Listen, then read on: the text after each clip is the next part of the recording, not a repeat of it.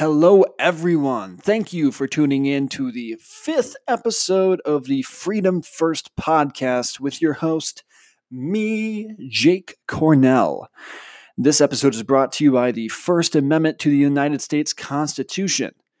The First Amendment to the United States Constitution would like to remind you that it is there to protect your freedom of speech, freedom of religion, freedom of assembly, freedom of the press, and right to petition. It prohibits the government from making laws which regulate the before mentioned. With that said, thank you very much for listening, and let's get into the podcast. We are live. Hello, my friends, and thank you, everyone, for tuning into the Freedom First live stream and podcast. Today, we have a Republican candidate for New York Assembly District 124. He is a businessman and an Army veteran. He says we need to stop this trend and allow our citizens to keep more of their hard-earned money and make New York a business-enticing place to open and expand into. He has my endorsement. Please welcome R.C. Ike. How are you, sir? I'm doing great. Thanks for having me, Jake. It's great to have a chance to kind of chat with you on this. I know we've gone back and forth on phones and texts and things like that, but as close as we can come to face right now. It is good to finally speak to you in semi-person, virtual person, I suppose.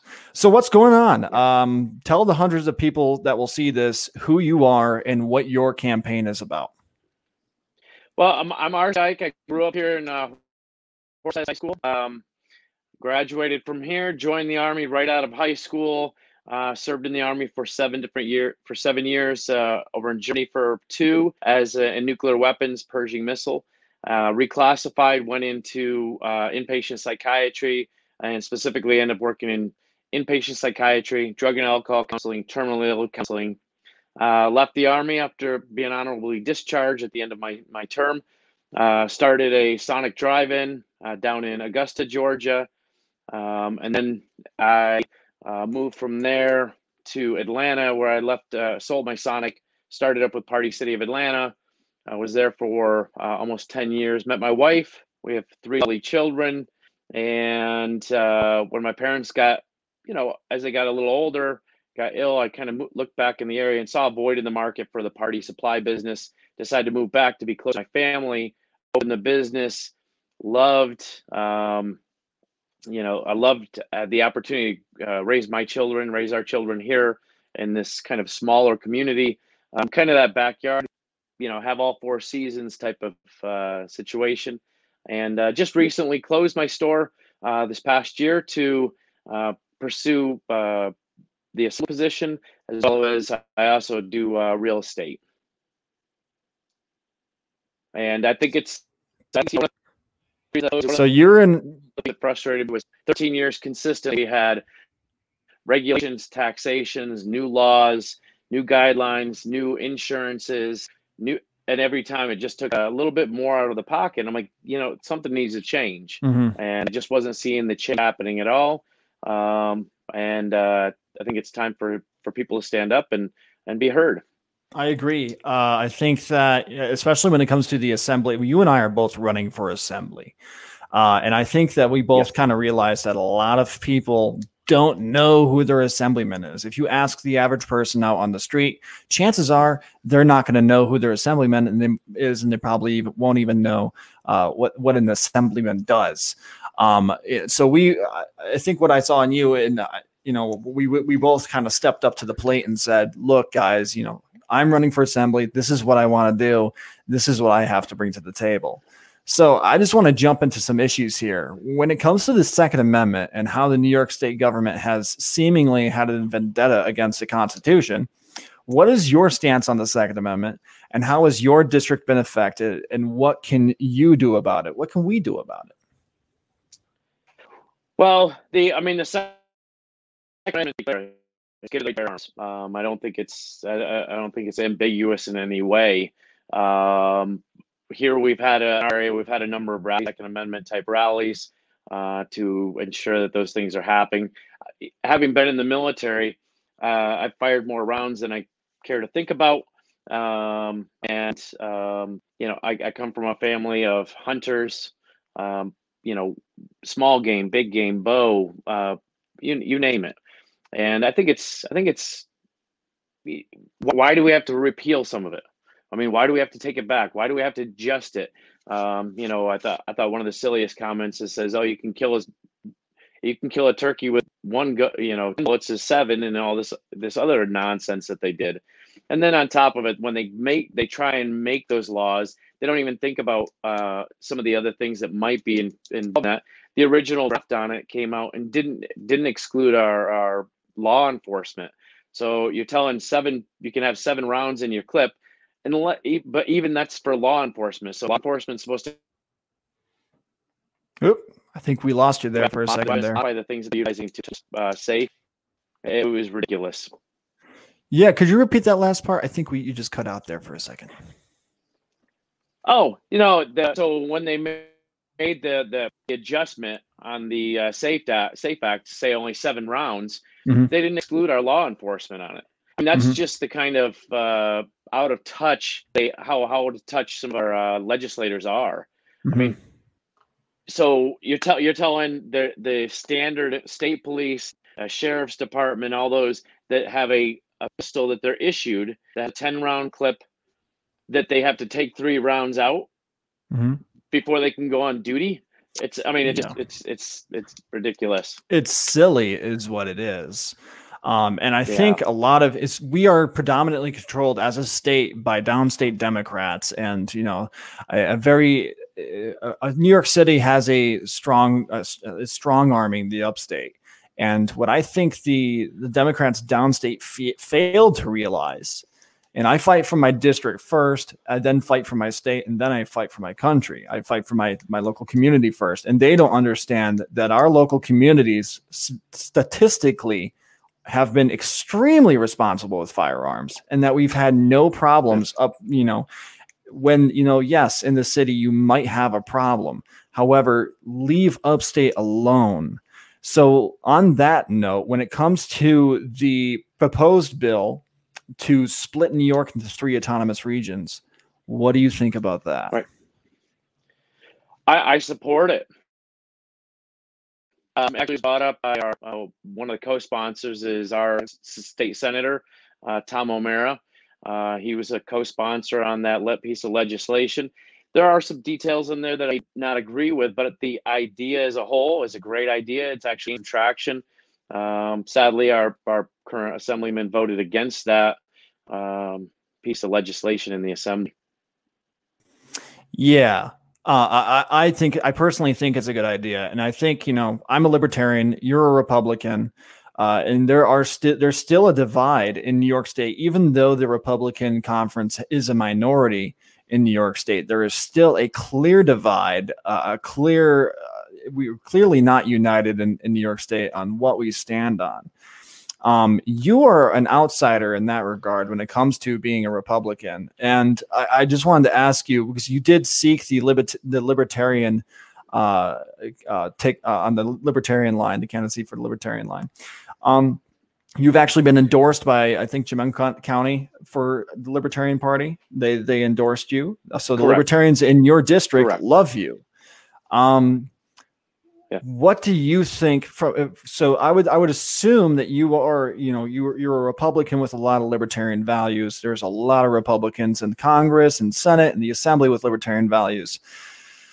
Where do you think the Republican Party needs to grow? So as somebody who identifies as a libertarian, myself, I was a Republican, longtime Republican, and now I'm a libertarian. I have been waiting for the Republican Party to grow. However, it's just not happening. Where do you think the Republican Party needs to go, and how do you think you can go about making that change? Well, I was happy to get the endorsement from the Libertarian Party here, as well as endorsement as well from the Tioga County area. Because we crossed 3 counties, we had one of them who has now resigned in his position, who had just some other things going on and failed to come to the table on that. But I'm a constitutionalist. I mean, we have a U.S. Constitution And when they're dealing some of those rights, I think whether you're it's, cutting out there a little bit. federal or state. You're just cutting out there a little bit. Go ahead. You bring it back to where you were a constitutionalist. I like that. Yeah, so I believe in the U.S. Constitution. I mean, the 10th Amendment's pretty clear, as well as all the amendments. I support them all. The 10th Amendment says anything given to the that's not expressly written in the Constitution is a state issue, and that's where I really feel you and I are running for these positions to ensure that not only is our federal Constitution protected, and that there's not additional layers and layers and layers of regulations and more laws put onto the people, but also that we understand we have a lot of rights on a state, local, county level because of that 10th Amendment in the U.S. Constitution. Right. And that's what I like to tell. I'm freedom first. I'm Constitution first. Before we get into the political party, before we get into economic policy, I am freedom first, purely freedom first. I uphold the Constitution. I fight for the Constitution. And I think what a lot of people, both on the left and the right, failed to realize is that the Constitution was written it is a document that reflects the study of human innovation and evolution. And scholars like James Madison and Benjamin Franklin and Thomas Jefferson wrote this document knowing that they didn't write it for the period of 1776, right? They wrote it because they knew that it had to transcend past time. People had to... it was written so we could be free to grow and protect it. Our rights would be protected by the Constitution. Life, liberty, and the pursuit of happiness, my friend. And also the right to keep and bear arms. Bingo. Exactly. Exactly. One of the things I love with changing, I mean, even within the Constitution, it has very clear outlines for the three different departments of our government. New York State has, we have the Assembly, the Senate, executive branch.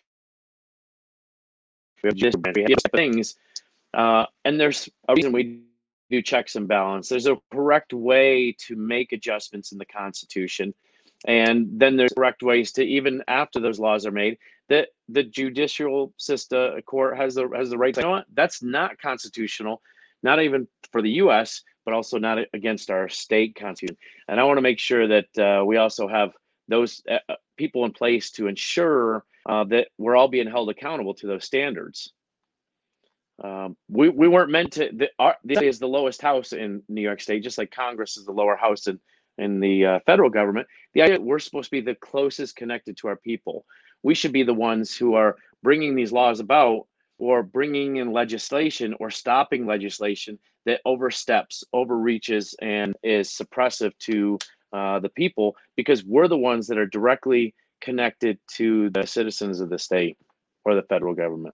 And I think you touched on something there that is really important. So you say we're directly connected to the people that we represent, a district, our county. Small government matters. Correct. And we need a smaller government to be more efficient. The left will always argue that, we need to raise taxes. We need more regulations. We need more restrictions. We need X, Y, and Z to make a better, prosperous society, more control, more government interference, when the Republican Party and the Libertarian Party, to be quite frank, is all about less big government. Let the local guy do his job, because the assemblyman is the guy that's supposed to be in touch with this community. He is hopefully always the guy that is, visiting every small business. He's the guy that knows the name of every business owner in town. He's the guy that's going to keep his community's interests at heart, regardless of political party. Also, we live in 2020, and I don't know how assemblymen or senators or congressmen, I don't know how they're not getting these constant emails, text messages, Facebook posts, and just seem to be ignoring them. You do need to pay attention, especially if those people do live in your district. Yes, and I know you're constantly out there. I'm the same thing. I think that the coronavirus and all this other stuff has just shown that some of them are missing the opportunities. And that's really how I look at, whether it be social media, emails, other technology sources. These are great opportunities opportunities for us to stay connected to the people that elected us. And they didn't elect us to lead. They elected us to lead, but they also elected us to listen. And I Yeah. think that's something that some of our elected officials forget. Mm-hmm. Yeah, and it's not America wasn't founded on the idea of tribalism. And George Washington warned of political parties for this reason. He knew that if we had political parties, it would get as bad. And actually, I don't think he even thought it would get this bad, but he knew it would get bad. And he knew that we would have a result like we're having the infighting that we're having today on Capitol Hill and in Albany. And he knew that, there would be instances like we have in New York State where there is a party that has an overwhelming amount of control, and half the state will never have a voice, or half the country will never have a voice. It happens every year. We play the game of left, right, left, right, left, right. I would prefer if I didn't need to call myself a libertarian. I would prefer if I just called myself a guy with ideas that wants to bring them to the floor on behalf of the people of the 121st district. That's what I would prefer. Yeah, I love it. I love it. Yeah. So, and it's one of the reasons why I'm a big supporter of this piece of legislation. Parse out the state into 3 kind of autonomous areas. I mean, we're doing it even with the corona. We decided, the governor and his advisors, whatever, decided to say, you know what, let's break New York into 10. Well, 3 is good, 10 better, however you want to work it, that we have a lot more control at the local level. Because local government is more efficient. We're more efficient, we're more effective, we're more accountable. I mean, it is tough for a local politician, a local government to sit there and just, throw willy-nilly to the wind and do stuff when they know they got to go to the grocery store, Wegmans or whatever up the road, or the local cafeteria or diner or whatever, and people are going to be sitting there going, why did you raise my taxes? Why did you change this regulation? Why did you trample on my rights? Why did you do those things? Let's talk about those rights for a second. When we're talking about rights, and when I started my campaign, and we obviously we're 2 different political parties, but I think what's fortunate is that we're both reasonable men. We can both talk about things and debate things. But at the very core of all of this, we're talking about civil liberties being infringed. And at the beginning of my campaign, I was about freedom first, and freedom first for me at the beginning of my campaign applied to the Second Amendment. It applied to legalizing cannabis, which I actually don't know what your stance is on that, and making sure that freedom always comes first. Before we start talking about how we're going to tax something, we need to figure out how we're going to legalize it and make it safe and regulated. Same with firearms. Before we ban things just because we want to get rid of them, let's talk about it. Let's figure out some reasonable regulation, not, left gets to choose every single time, but reasonable legislation that maybe perhaps there's a law out there that, will ban firearms in New York City, but upstate New York is totally exempt from that. That's something I'd be willing to talk about. But now, instead of, focusing on those issues, and it's hard to avoid during all of this, the coronavirus has done something to the American government to show its true colors, to show just how far it will go, how many civil liberties, the American people are willing to give up in the name of safety. When I can't go to church, but I can go to Walmart, I think that's an issue. What would be your way of managing if you were in the assembly right now?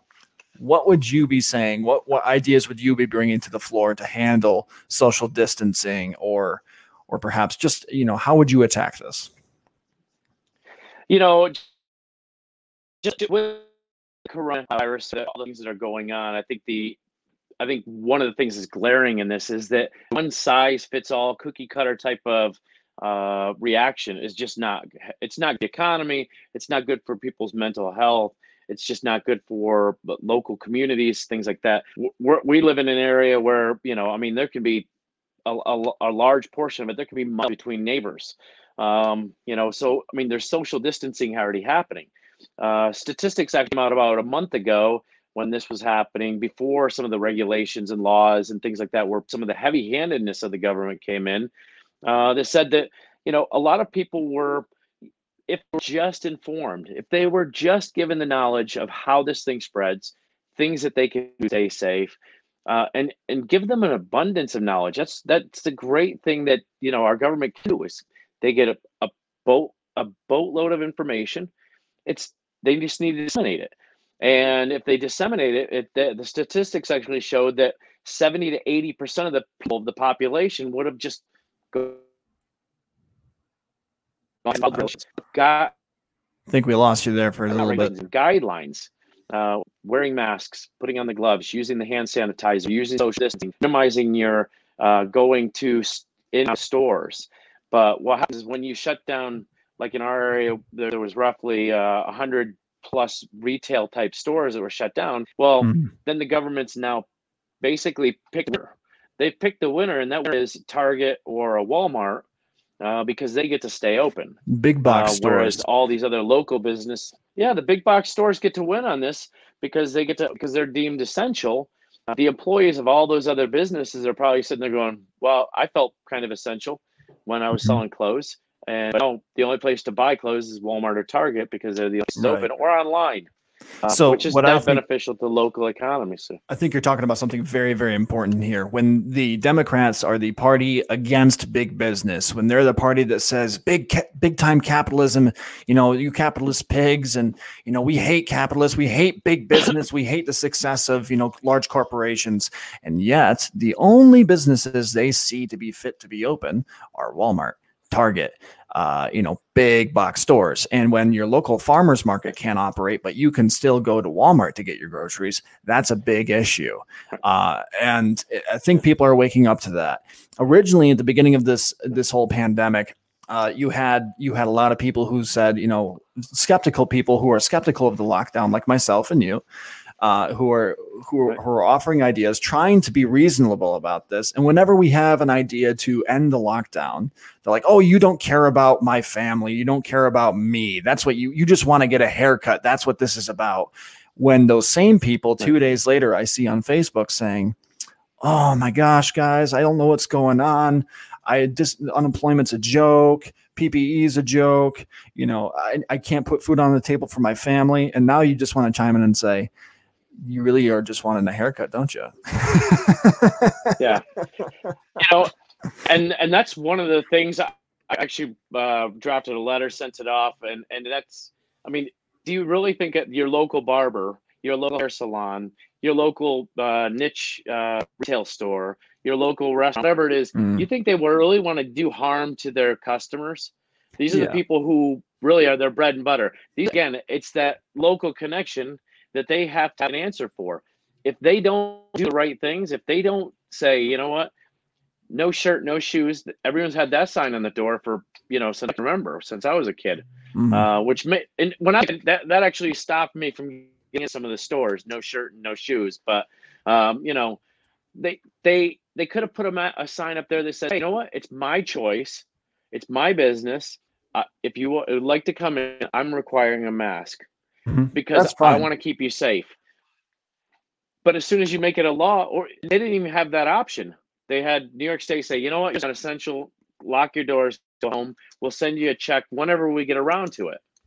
Yeah, and it is ironic to me when New York State's best solution was, oh my gosh, there's a super virus. We should lock everybody inside and force them into a sedentary lifestyle and risk their financial stability. There's nothing that's bad that's going to come out of this, and we're not going to worry about people's mental problems. We're not going to worry about what extreme lengths they might go to try to weather the storm.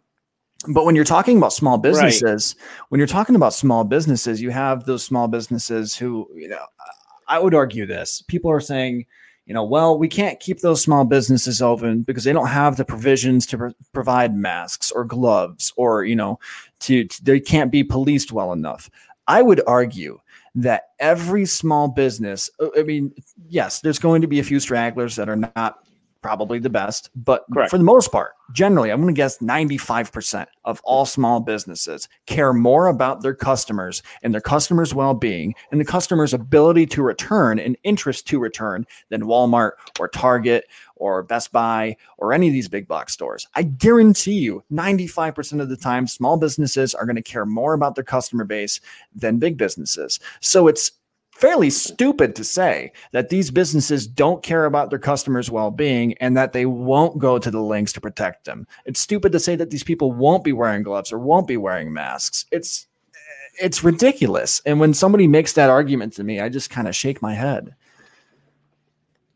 One of the I do want to mention this is, I mean, there are two realities going on. I mean, there's the reality that we're discussing right now. All these small businesses are closed. They're suffering. They're losing income. They're losing customers. They might have to close the doors. They're not going to reopen. They're not going to be able to feed a family.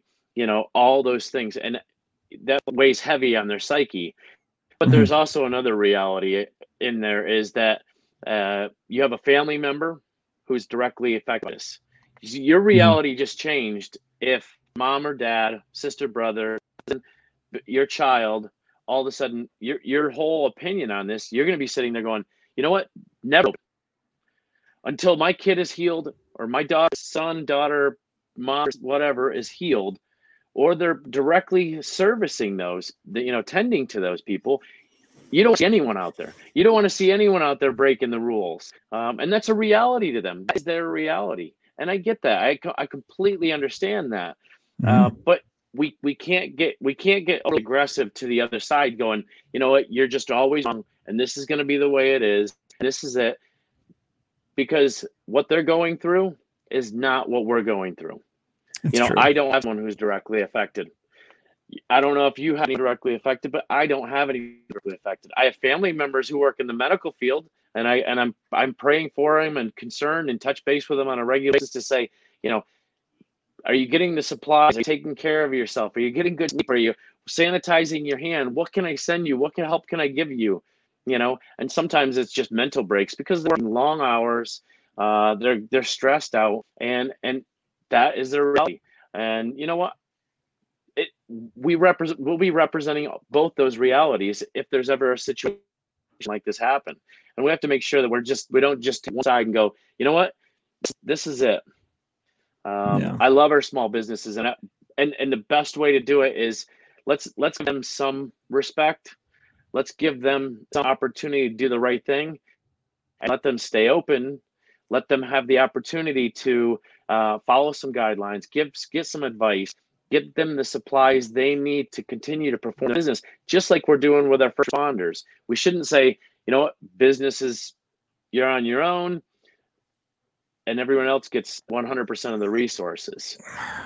So there really is no good answer to all of this. It's a really sticky situation that our whole planet was not prepared for.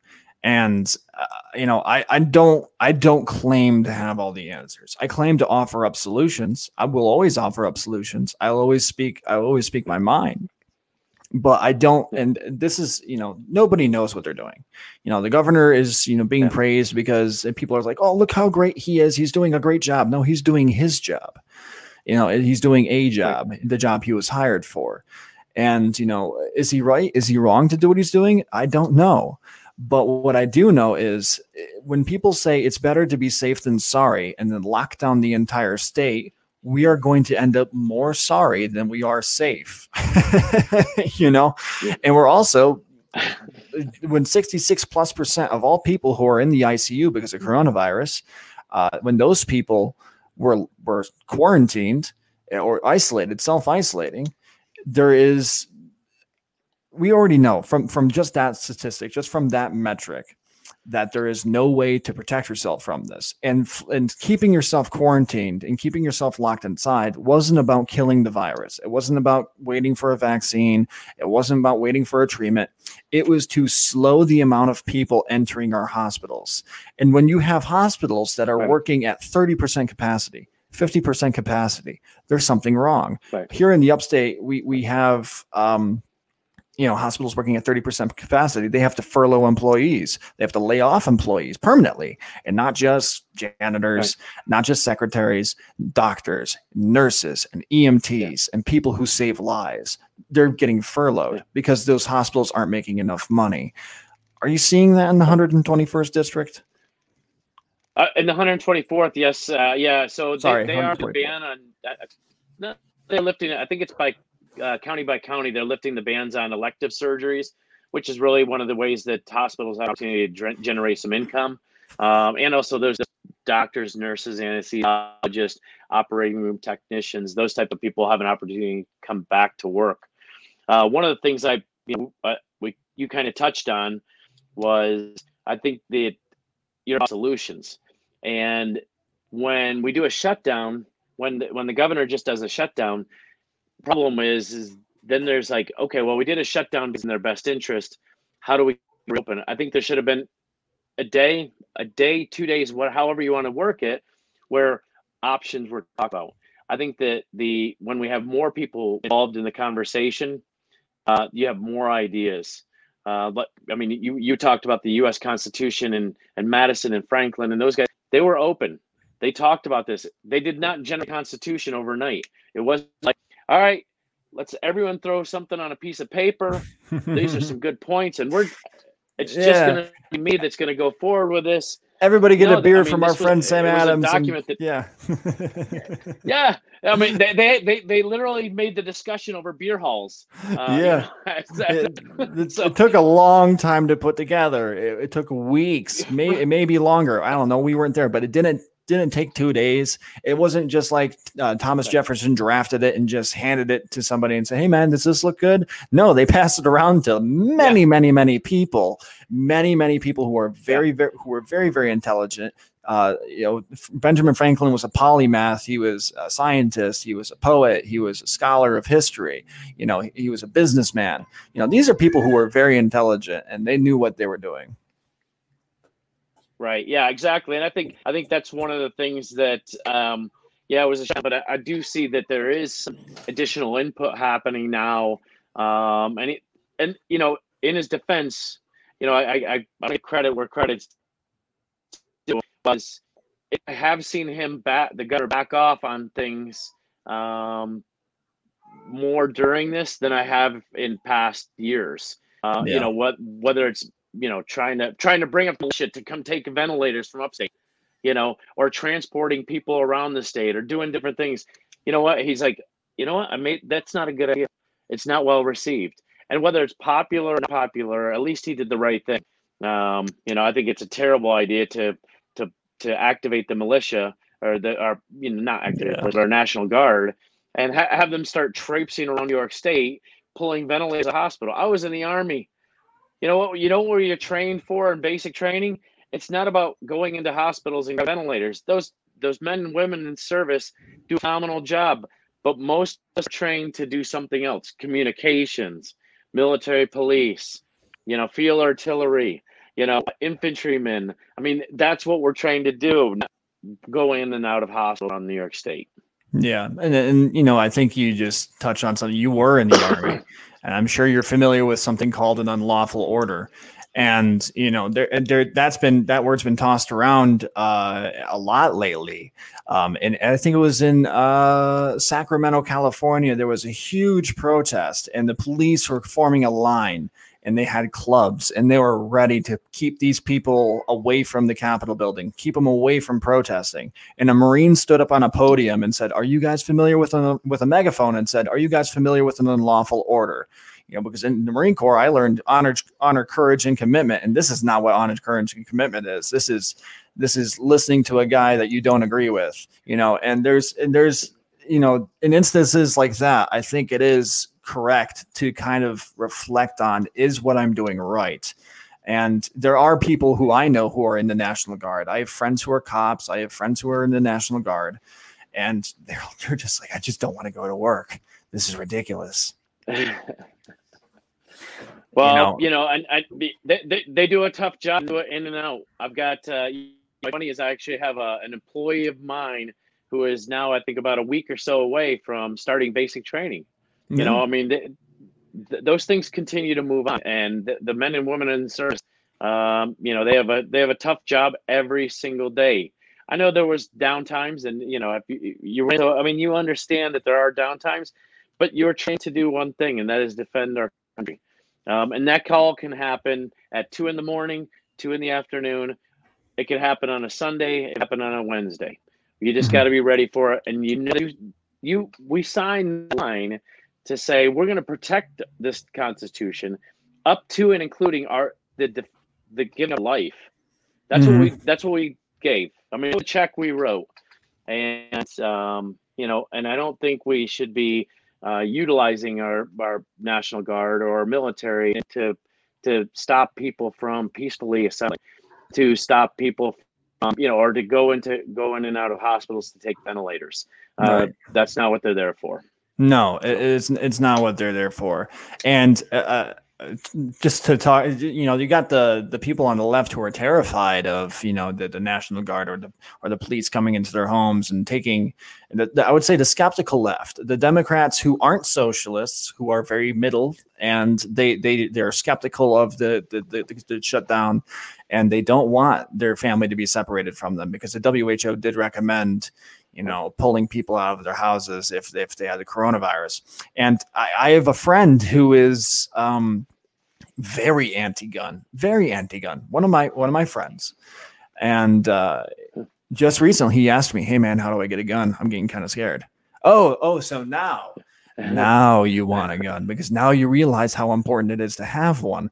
And it's just hypocrisy. And I think the coronavirus has done some good things in that regard. It's woken a lot of people up for all of its the atrocity that it is, for all the bad it has done, for all the people's lives it has ruined. It has woken up a lot of these people, because we're so plugged in all the time. You have a generation of Americans who can now vote, who grew up in a Common Core public school, who were told that they can do anything, who got a gold medal for everything that they've done because of participation. And now they're waking up and they're realizing that, the liberal education system was wrong, and that, there's more to just there's more to life than just Facebook and hopping on a social justice warrior campaign. There's more to that. There's independent thought, and there's and Right. A lot of people are starting to realize they have to start to think for themselves during this coronavirus, because nobody really knows where it came from. Right. Nobody knows where it came from. Nobody knows who made it, or what made it, or what made it happen, or what country it really originated from. Most people say China, most people say bats, but there's other theories out there, and people are thinking. And now when it comes to civil liberties, you had those people who are on the left who might have actually even supported socialism, but now they're hearing, you have to stay inside of your house. You're not allowed to go outside. You're not even allowed to go hiking by yourself, because you can give somebody coronavirus. And that kind of makes them do a double take. And now they're thinking, oh my gosh, I should go get a firearm, because stuff is getting really real. And these conservatives were right. I do need to protect myself. And the Second Amendment is important. So we talk about the different things that are being mentioned. I know churches around here actually had their church service canceled because what they did something different. They understood they couldn't have the guideline regulation, whatever it was. They said you can't have people in the building. So what they did is they did a drive-in church. The pastor preacher went out. They have a tractor trailer type stage. They preached from there. The people sat in their cars, 8 feet apart, kind of popped their head through the sunroof, waved, whatever, stood up during this praise and worship and singing and whatnot. And they did that for a week, and then all of a sudden they were shut down. Well, the problem is we have freedom of religion. Did you shut so what happened is there was a number of legal organizations that reached out to these churches, and they, all that stuff kind of got rolled back. It was, you can't do that. You can tell them how things are supposed to be operated. You can, make sure they're doing it. You can request that they type up a letter that says how they're going to perform their services, how they're going to maintain social distancing, how they're going to have masks, all the safety precautions. But you don't want to shut them down. And I think I think it was a good example of how, we're smart people. We can come up with solutions. We've invented different things. I think one of the things that's been great for farmers, and I know you're one of your big projects and things and background in farming is I think something that happened to us 7 or 8 years ago was farm to table restaurants. So what happened was, farms were able to bring their food directly to some of these restaurants. Restaurants butchered them, so on and so forth. Well, that's a great example of how we can operate now. You know, Mm-hmm. we don't have to go through all the regulations. Get the cow to the store. Yeah, and the coronavirus has kind of done what I've always wanted, and it's actually on my website. You know, I said that, and actually there was a story in Pennsylvania. Let's talk about that. In Pennsylvania, there was a farmer who decided, instead of dumping all of his milk, to bottle it and sell it. Because instead of wasting this, instead of going bankrupt, people want to buy milk. There is a demand for it, and they're willing to give money for it. And screw what the government says. I'm going to bottle my own milk, and I'm just going to start selling it. Good for him. Good for him. That's exactly what I want, guys. That's exactly what I want to happen all the time. And farmers need to have that freedom. Farmers need to have economic freedom. And I've been telling people, there is no fine in the world that will do more damage to a farmer than the bad juju that comes along with selling bad products. If you sell bad products and you're a farmer and you have bad services, nobody's going to buy from you. That's how capitalism works. Nobody. Right. Sure. Have the safety standards that need to be there. There are definitely safety standards that we need to adhere by. However, there's a lot of those standards that aren't really safety standards, but more so, a best way to describe them is obey me and pay this fine, pay this fee, or else standards. That's what a lot of those really are. You know, and the coronavirus has woken us up in that way. Yeah, I mean, farmers, businesses, you know, people try and distinction. Farmers are businessmen. You know, they're business owners. They're small business owners, big business, whatever it is. I have an uncle who runs our family farm with my cousin. And I remember when I moved back here about 13 years ago, I went out there to visit with him. Mm-hmm. And I'm looking at the farm and I'm sitting there, you know, here's a farmhouse, there's a barn, there's tractor, there's the silos, the bins, everything else. And, you know, I told him, I said, that's pretty interesting. How do you get it? Because you're out here in the middle of nowhere. How do you get stuff to the things? And we went inside, you know, talking, pulled his computer that's always running, and it's running like it's a stock market. Mm-hmm. But what it is the prices of the crops that he's going through, and he's got to sell at this point. I got to drop at this point. Oh, here's the GPS that runs on the tractor to make sure I don't miss swipe, because if I miss 6 inches over 1,000 feet, I miss a whole row, which could be the difference between profitability and non-profitability on that crop. I mean, so they are small business owners. They're looking at maximizing their land and the cost they have in it to get it to the market and selling it for the best price at the best time. I mean, it was just amazing. You're right. Farmers are smart people, man. Farmers are very, very, very smart people. They don't have time for bullshit. Excuse me, but they don't. You know, they work 80 hours a week, and without them, you would not be alive. 70% of this planet relies on farming for their livelihood. And without them, you know, if we don't help farmers, if we don't let farmers breathe, if we don't lift the restrictions off their shoulders, then they're never going to flourish. They're never going to flourish. Now, I do want to kind of bridge this into a different thing.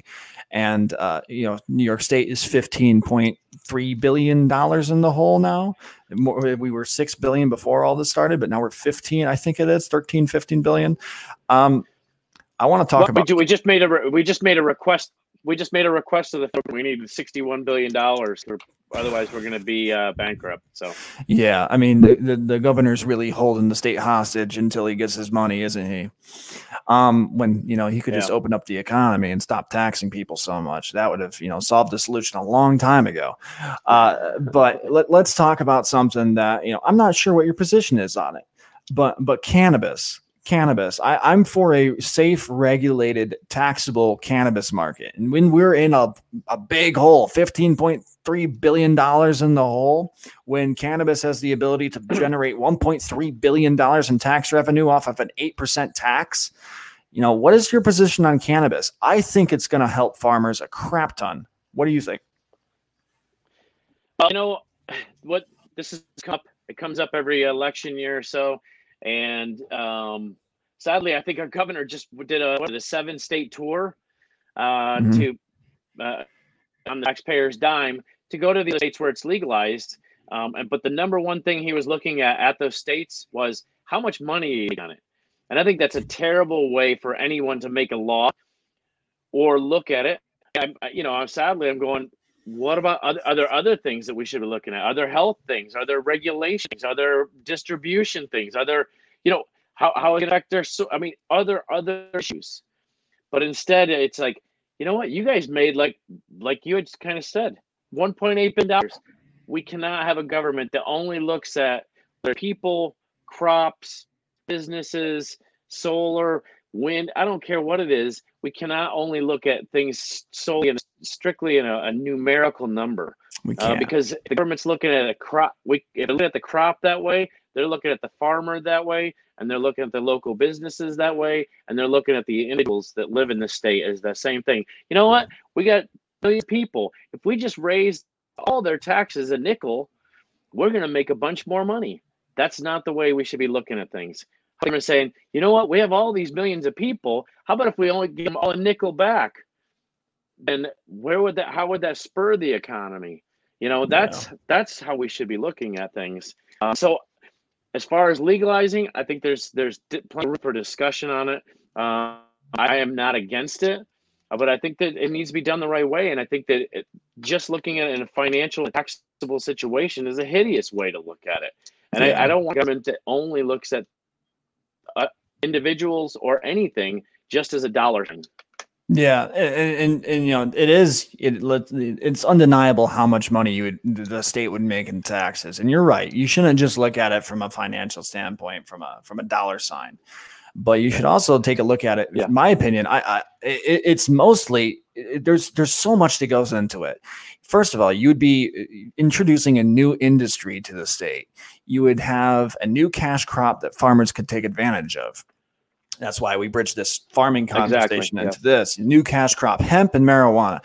And, Republicans want weed, man. And Mark, I think it was, who was it? Rob Astorino. Rob Astorino ran and he was like, I'm going to be the governor to legalize cannabis. A Republican in the most progressive state in the entire country. He ran on that point. And that's when I was a Republican at the time. And I listened to him and I'm like, oh my God, this guy's making a lot of sense. You can make a ton of money off of it. And then I started working and I started working in the CBD industry. Oh my God. Did you know the Constitution of the United States of America is written on hemp paper? It's written on weed paper. The same thing that, it's written on that, the same thing that Cheech and Chong has been talking about. And for me, it's a freedom issue. It's a freedom issue. Freedom comes first, as long as if we put 21 and older on that label, if we say we put the right, regulations on it, the right amount of testing. By the way, it's not just farming that we're talking about. It's not just retail that would make a lot of money. You're talking about manufacturing. You're talking about not just you're talking about laboratory testing, the medical industry that will benefit from it. And there's a lot of things that you can take advantage of. So we talked enough about pot. Absolutely. No, one of the things I do want to mention in there is, we've seen a rise around the state of CBD stores, even other grocery stores and other things, drug stores and what CBD type products throughout that stuff, and they've done well. They get back to the community. I don't know all the difference between CBD and the THC and things like that, but yeah, there's alcohol. So having worked as a drug and alcohol counselor, and statistics, and I'm just going to throw some of the information that I had there, was alcohol physically, mentally, circulatory system, on your heart, your brain, everything is worse on your system than marijuana. It doesn't mean you shouldn't drink it. And that, I think one of the first steps that probably should change is I think our federal government should drop it out of, what is it, a category 1 narcotic or whatever it's listed. It should be listed as that. No. And I think that would be a great first step. And the other thing is, I think states have an issue, and I think states' rights have, states that have done that. I think they're making some good ideas. But the reality is still, as long as it's listed as a federally, like I said, I think it's a category 1. As long as it's listed as a federal 1, then if you cross that state line with it in your car, you are breaking a federal law. You can go to federal prison for that. So Yeah. I think the top one, it needs this change on the federal level, and then allow the states to make their own decisions whether they want to let it grow, how they want to Mhm. handle it. And again, not just as, hey, look, we just found a way to, because if they find another $1.8 billion in cash from taxes from cannabis, who's going to find Mhm. new ways to spend that? Yeah. Not try and reduce the tax or reduce our taxes overall. I mean, we saw it with the New York State lottery. So Yeah, that's another thing. Talking about taxes, yeah, New York State has a really bad habit. If Governor Cuomo was a 5-year-old and I gave him $100 and to go buy whatever he wanted in a candy store, he would spend the entire 100, and then for some way he would buy $120 worth of candy and then come back to me and say, "You owe the candy shop owner $20." What do you mean? I only give you 100. Yeah, right. but Yes. yeah, it's your job to Yeah. figure that out. And then he just constantly, every year he hits Yeah. a double whammy where he raises taxes, he spends too much, and he taxes too much. What the hell? Yeah. It's ridiculous. As you were saying. And New York does that. And New York does this terrible. New York does this terrible process. We do the state budget. Is you want to have a state tax number above 10%. Mhm. So what they do is they say, you know what, we're going to stay at the 9.1, that 9.2, that 9.3, whatever percentage they decide to go to. Mhm. And then all these other programs that we usually have funded, we're just going to roll those down to the counties and the town villages or whatever it is. And they say, Mhm. and roll down those unfunded mandates. We're not going to give you any money on it. So what happens then? They have taxes on property, the school taxes, city taxes, fees, whatever it is, and collectively, New York State is what third. We're number one. We're number one in most taxed state in the Yeah. country, And we but also only have, fourth or fifth in population. yeah, You know, and a lot of that goes to education. A lot of that goes to education. I think that's the biggest. That's the most. We spend the most money on education in New York State. Speaking of education, the ridiculousness of our education system right now, obviously Common Core wasn't that special. Standardized testing wasn't that special to give people a Regents degree. But we'll really get into it a little bit. But I think that the government needs to realize, money isn't always the answer, because New York State tends to treat every program like a blackjack table. Well, this program's suffering. Let's put more money on it, hoping that we'll make some progress. When really they should be looking for more efficiency. Yeah, double down. Let's bet more money this year. Let's see. We spent $16 billion on education last year. Man, they didn't do so well. Let's make it $17 billion this year. No, stop that. We should be figuring out ways to allow New Yorkers to be more productive. Let's look to increase efficiency instead of increase spending. That's what that's what we're trying to accomplish. This should always be the answer. What rules and regulations and restrictions do we have on teachers, and what rules and restrictions, regulations do we have on any industry that we could lift to help them breathe better? Teaching, for an example, you need a master's degree in New York State to have a teaching job. Why? And I'm not discounting that teachers aren't special. I'm not discounting that teachers aren't important, but why do you need a master's degree to be a kindergarten teacher when in every other state you don't?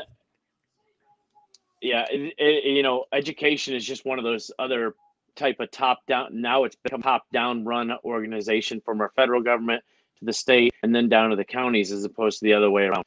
I believe that the teachers that I see here know what the right thing to do and how to educate a child. I don't need the federal government who says, okay, you know what? New York wants money for education.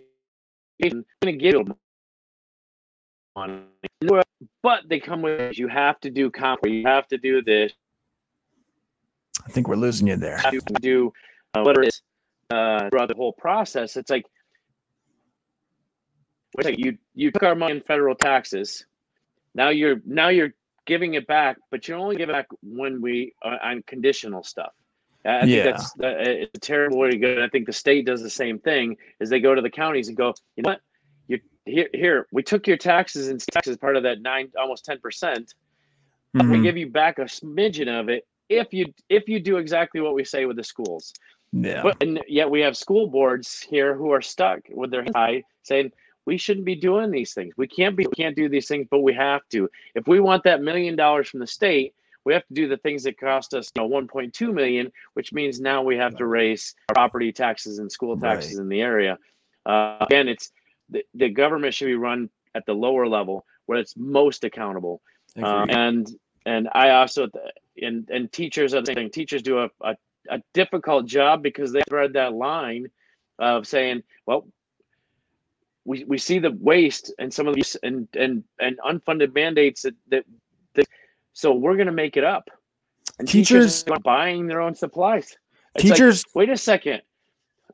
I mean, it's ridiculous. Yeah. Teachers know how to do their job better than any person in Albany could ever tell them to do their job. And teachers are so important. They learn. They're skilled workers that are important for the nourishment of a child's mental capabilities. If you really want to break it down, that's what a teacher's job is. And right now, we're seeing teachers who have to teach from home. These kids don't get to have that interaction with their teacher like they normally get to have. And sure, kids will have a bad teacher every once in a while, but just like everything else, that builds character. Later on in life, they're going to say, "Hey, this is somebody that." Well, it builds character, but also if you're being, if you're local authority and is here by the school board, then you know what you're really. It's easy, it's quick, it's efficient. They can identify that bad apple and let you know what? Not everyone's supposed to be a teacher. Goes into the profession. Sure, that's fine. When I had jobs, that one of the sayings I tell my employees, I'm like, you know what? This isn't a perfect fit for you. You know what? Whatever it is, not that you're getting fired, not that you're stupid or there's something wrong. This just isn't for you. But there is something for you. You have a set of skills. Teaching just isn't, maybe. But but that has to happen at the local level. It does. And again, if we release some of that federal and state authoritarianism, then that'll happen. Yeah, and I think authoritarianism is the best way to describe it. And everyone wins. Our schools, our students, and ultimately our future wins in that situation. And right now in New York State, the way they give money out to schools is through these standardized tests. And for the schools that do very, very well, they get a lot of money. For the schools that don't do well, they don't get hardly any money. And you think it would be the opposite. You would think that you would help out the schools financially that need more programs, they need better teachers, a better staff, better facilities. And you would, maybe, this school's doing well. Maybe they don't need as much money next time, because they already have all that. It's an imbalanced system. And this coronavirus has done nothing but break that system in half and forced the state, both on the left and the right, to relook at how we're going to educate our children in the future. And specifically, how are we going to go back to school in September? What would be your recommendation as an assemblyman to reopening schools? Well, it definitely wouldn't be like the governor said, we're just not going to go back to school. We might just do everything virtual because that's how it's working now. It's not working now. I mean, we're making the best of a bad situation, which is, part of being a New Yorker. We've with 9/11, we've had the other situation with storms. We get the bad weather. We get floods and rain and hail. The other day we had, I think, all 4 seasons in one day. It was sunny, hail, snow, rain, and then strong winds all in one day. But we are ready to buck up and get back to it. But again, we want to do it smartly on those situations. I think we should look at. Let's not say we're not going to open them. Let's not say we're virtual. I think the plan should be the plan. You know what? School starts right after Labor Day. Let's get back to it. I agree. Just let teachers teach. And when we're going back to school, especially since Excuse me. we're in a lot of debt right now. We're in a lot of debt. Now is a good opportunity to cut some administrator salaries who may be making too much. And also, I've always been an advocate for to lessen the amount of school administrators that are in New York State, because statistics tell us that there are some school districts with more school administrators than there are teachers. And we are in a ton of debt right now. Yeah. So why are we paying these people? I'm sorry, I'm not discounting that you're not a good employee, but if we're going to run the country like a business, like Donald Trump says, just to quote Donald Trump, you need to make these cuts if we're going to survive. We need to cut off the fat. We need to get rid of the unnecessary, the unessential, things that our state is paying for. And it's not to discount that these people don't have value in the education system. But when we go back to school in September, we're going to need to make some really good financial decisions to increase efficiency or keep the efficiency that we have whilst cutting some money. Yeah, my thought would be when we go back to school, I would be with you. I think I'm probably on supporting a piece of legislation that would say that, let's let the counties keep all their money for schools. Let's let all the districts keep all their money. Don't send it to the state where it's filtered through. You send us $1 and we send you cents back. Let's let them keep it and put that responsibility. The boards, the school boards, the local school boards who have to sit there and go, for years we've done it, we've got too many administrators, but we couldn't do anything because it's how the state has to have it set up for us to qualify our, a portion of this or whatever it is. I'd rather have those decisions made at the local level. The other thing I think is a mistake, and we're starting to see it now more and more in New York opening up to community schools. And that is where they're kind of allowing opportunities for schools to work with private local businesses, which I think come from Georgia. That was huge down there. I mean, there would be businesses that would, they would pay for a class, that would pay for a teacher's salary to teach that class, whether it be, business, it could have been a shop class. They helped cover some of those costs. They may have paid for the materials for that class. They may have paid for the computers for that class. They may have paid for the trip for that theater class or the instrument or the bus or whatever it is. We need to have a good integration between the private and public sector on schools. I agree. My daughters, I just want to remind everybody, I went through the public school system. My oldest daughter goes to Oneida. She goes to St. Patrick's private school here in Oneida. They don't have nearly as much money as the public schools do. They don't have nearly as nice of a facility. However, because the teachers have more economic freedom and because the schools ran like a business, those kids are learning far better. They are getting a far better education. And I'm not saying everybody needs to go to a private school. What I'm saying is a very, very good education can come out of far less money. Because if you go to a school in Georgia, if you go to a school, name the state, Utah, Florida. Florida has half the budget that we have. Actually, they have less than half the budget that we have. 2 million more students and a far better education system. Going into September, going back to school, we need to realize that there are obviously ways to have a better education system with less money. Yes. So, one of the things I know the United States is that's exactly what we are. We are 50 United States, and we have 50 microeconomic systems and 50 heads of schools in each state, and 50 directors of educations, probably thousands of superintendents. And I think the areas we should be looking at is, again, if we eliminate the kind of pull it out of in the central board of education and in the government, and make that more a resource center, not a financial. It's a position where, like you said, Utah sends their information, these best practices, and we have seen phenomenal results in these. And then the, Californians in their stuff. And what happens is they're like, New York can go in there and go, almost like I can go, hey, you know what? That worked great. We can adopt that. Oh, that worked great. We can adopt that. Oh, there's materials and resources here that you guys came up with that letting us use them. Great. Educators have great minds and great ideas. Let them do that.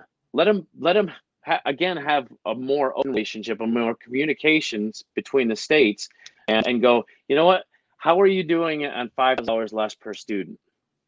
Yet you're beating us in results.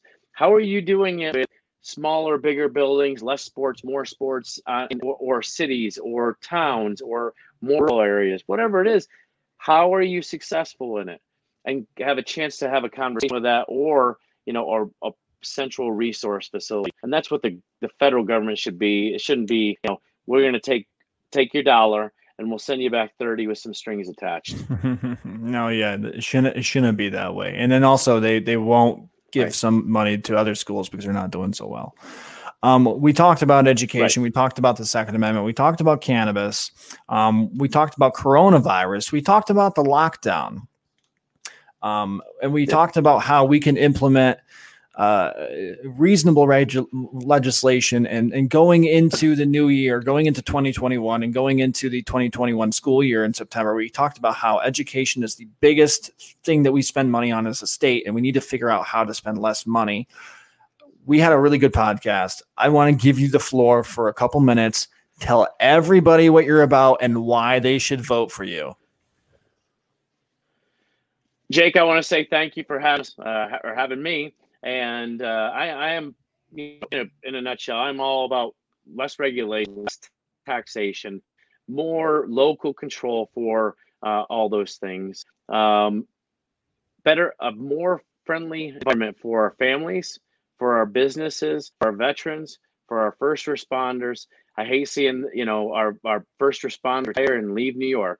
Police and those jobs, they retire and then they leave New York. We need to stop that curve. We lost over 75,000 people just last year, 2018, and the number is in. All righty, there you go, everybody. RC Ike for you. Thank you for tuning into the Freedom First live streaming podcast. I hope you all have a good day and the lockdown. Good night, everybody.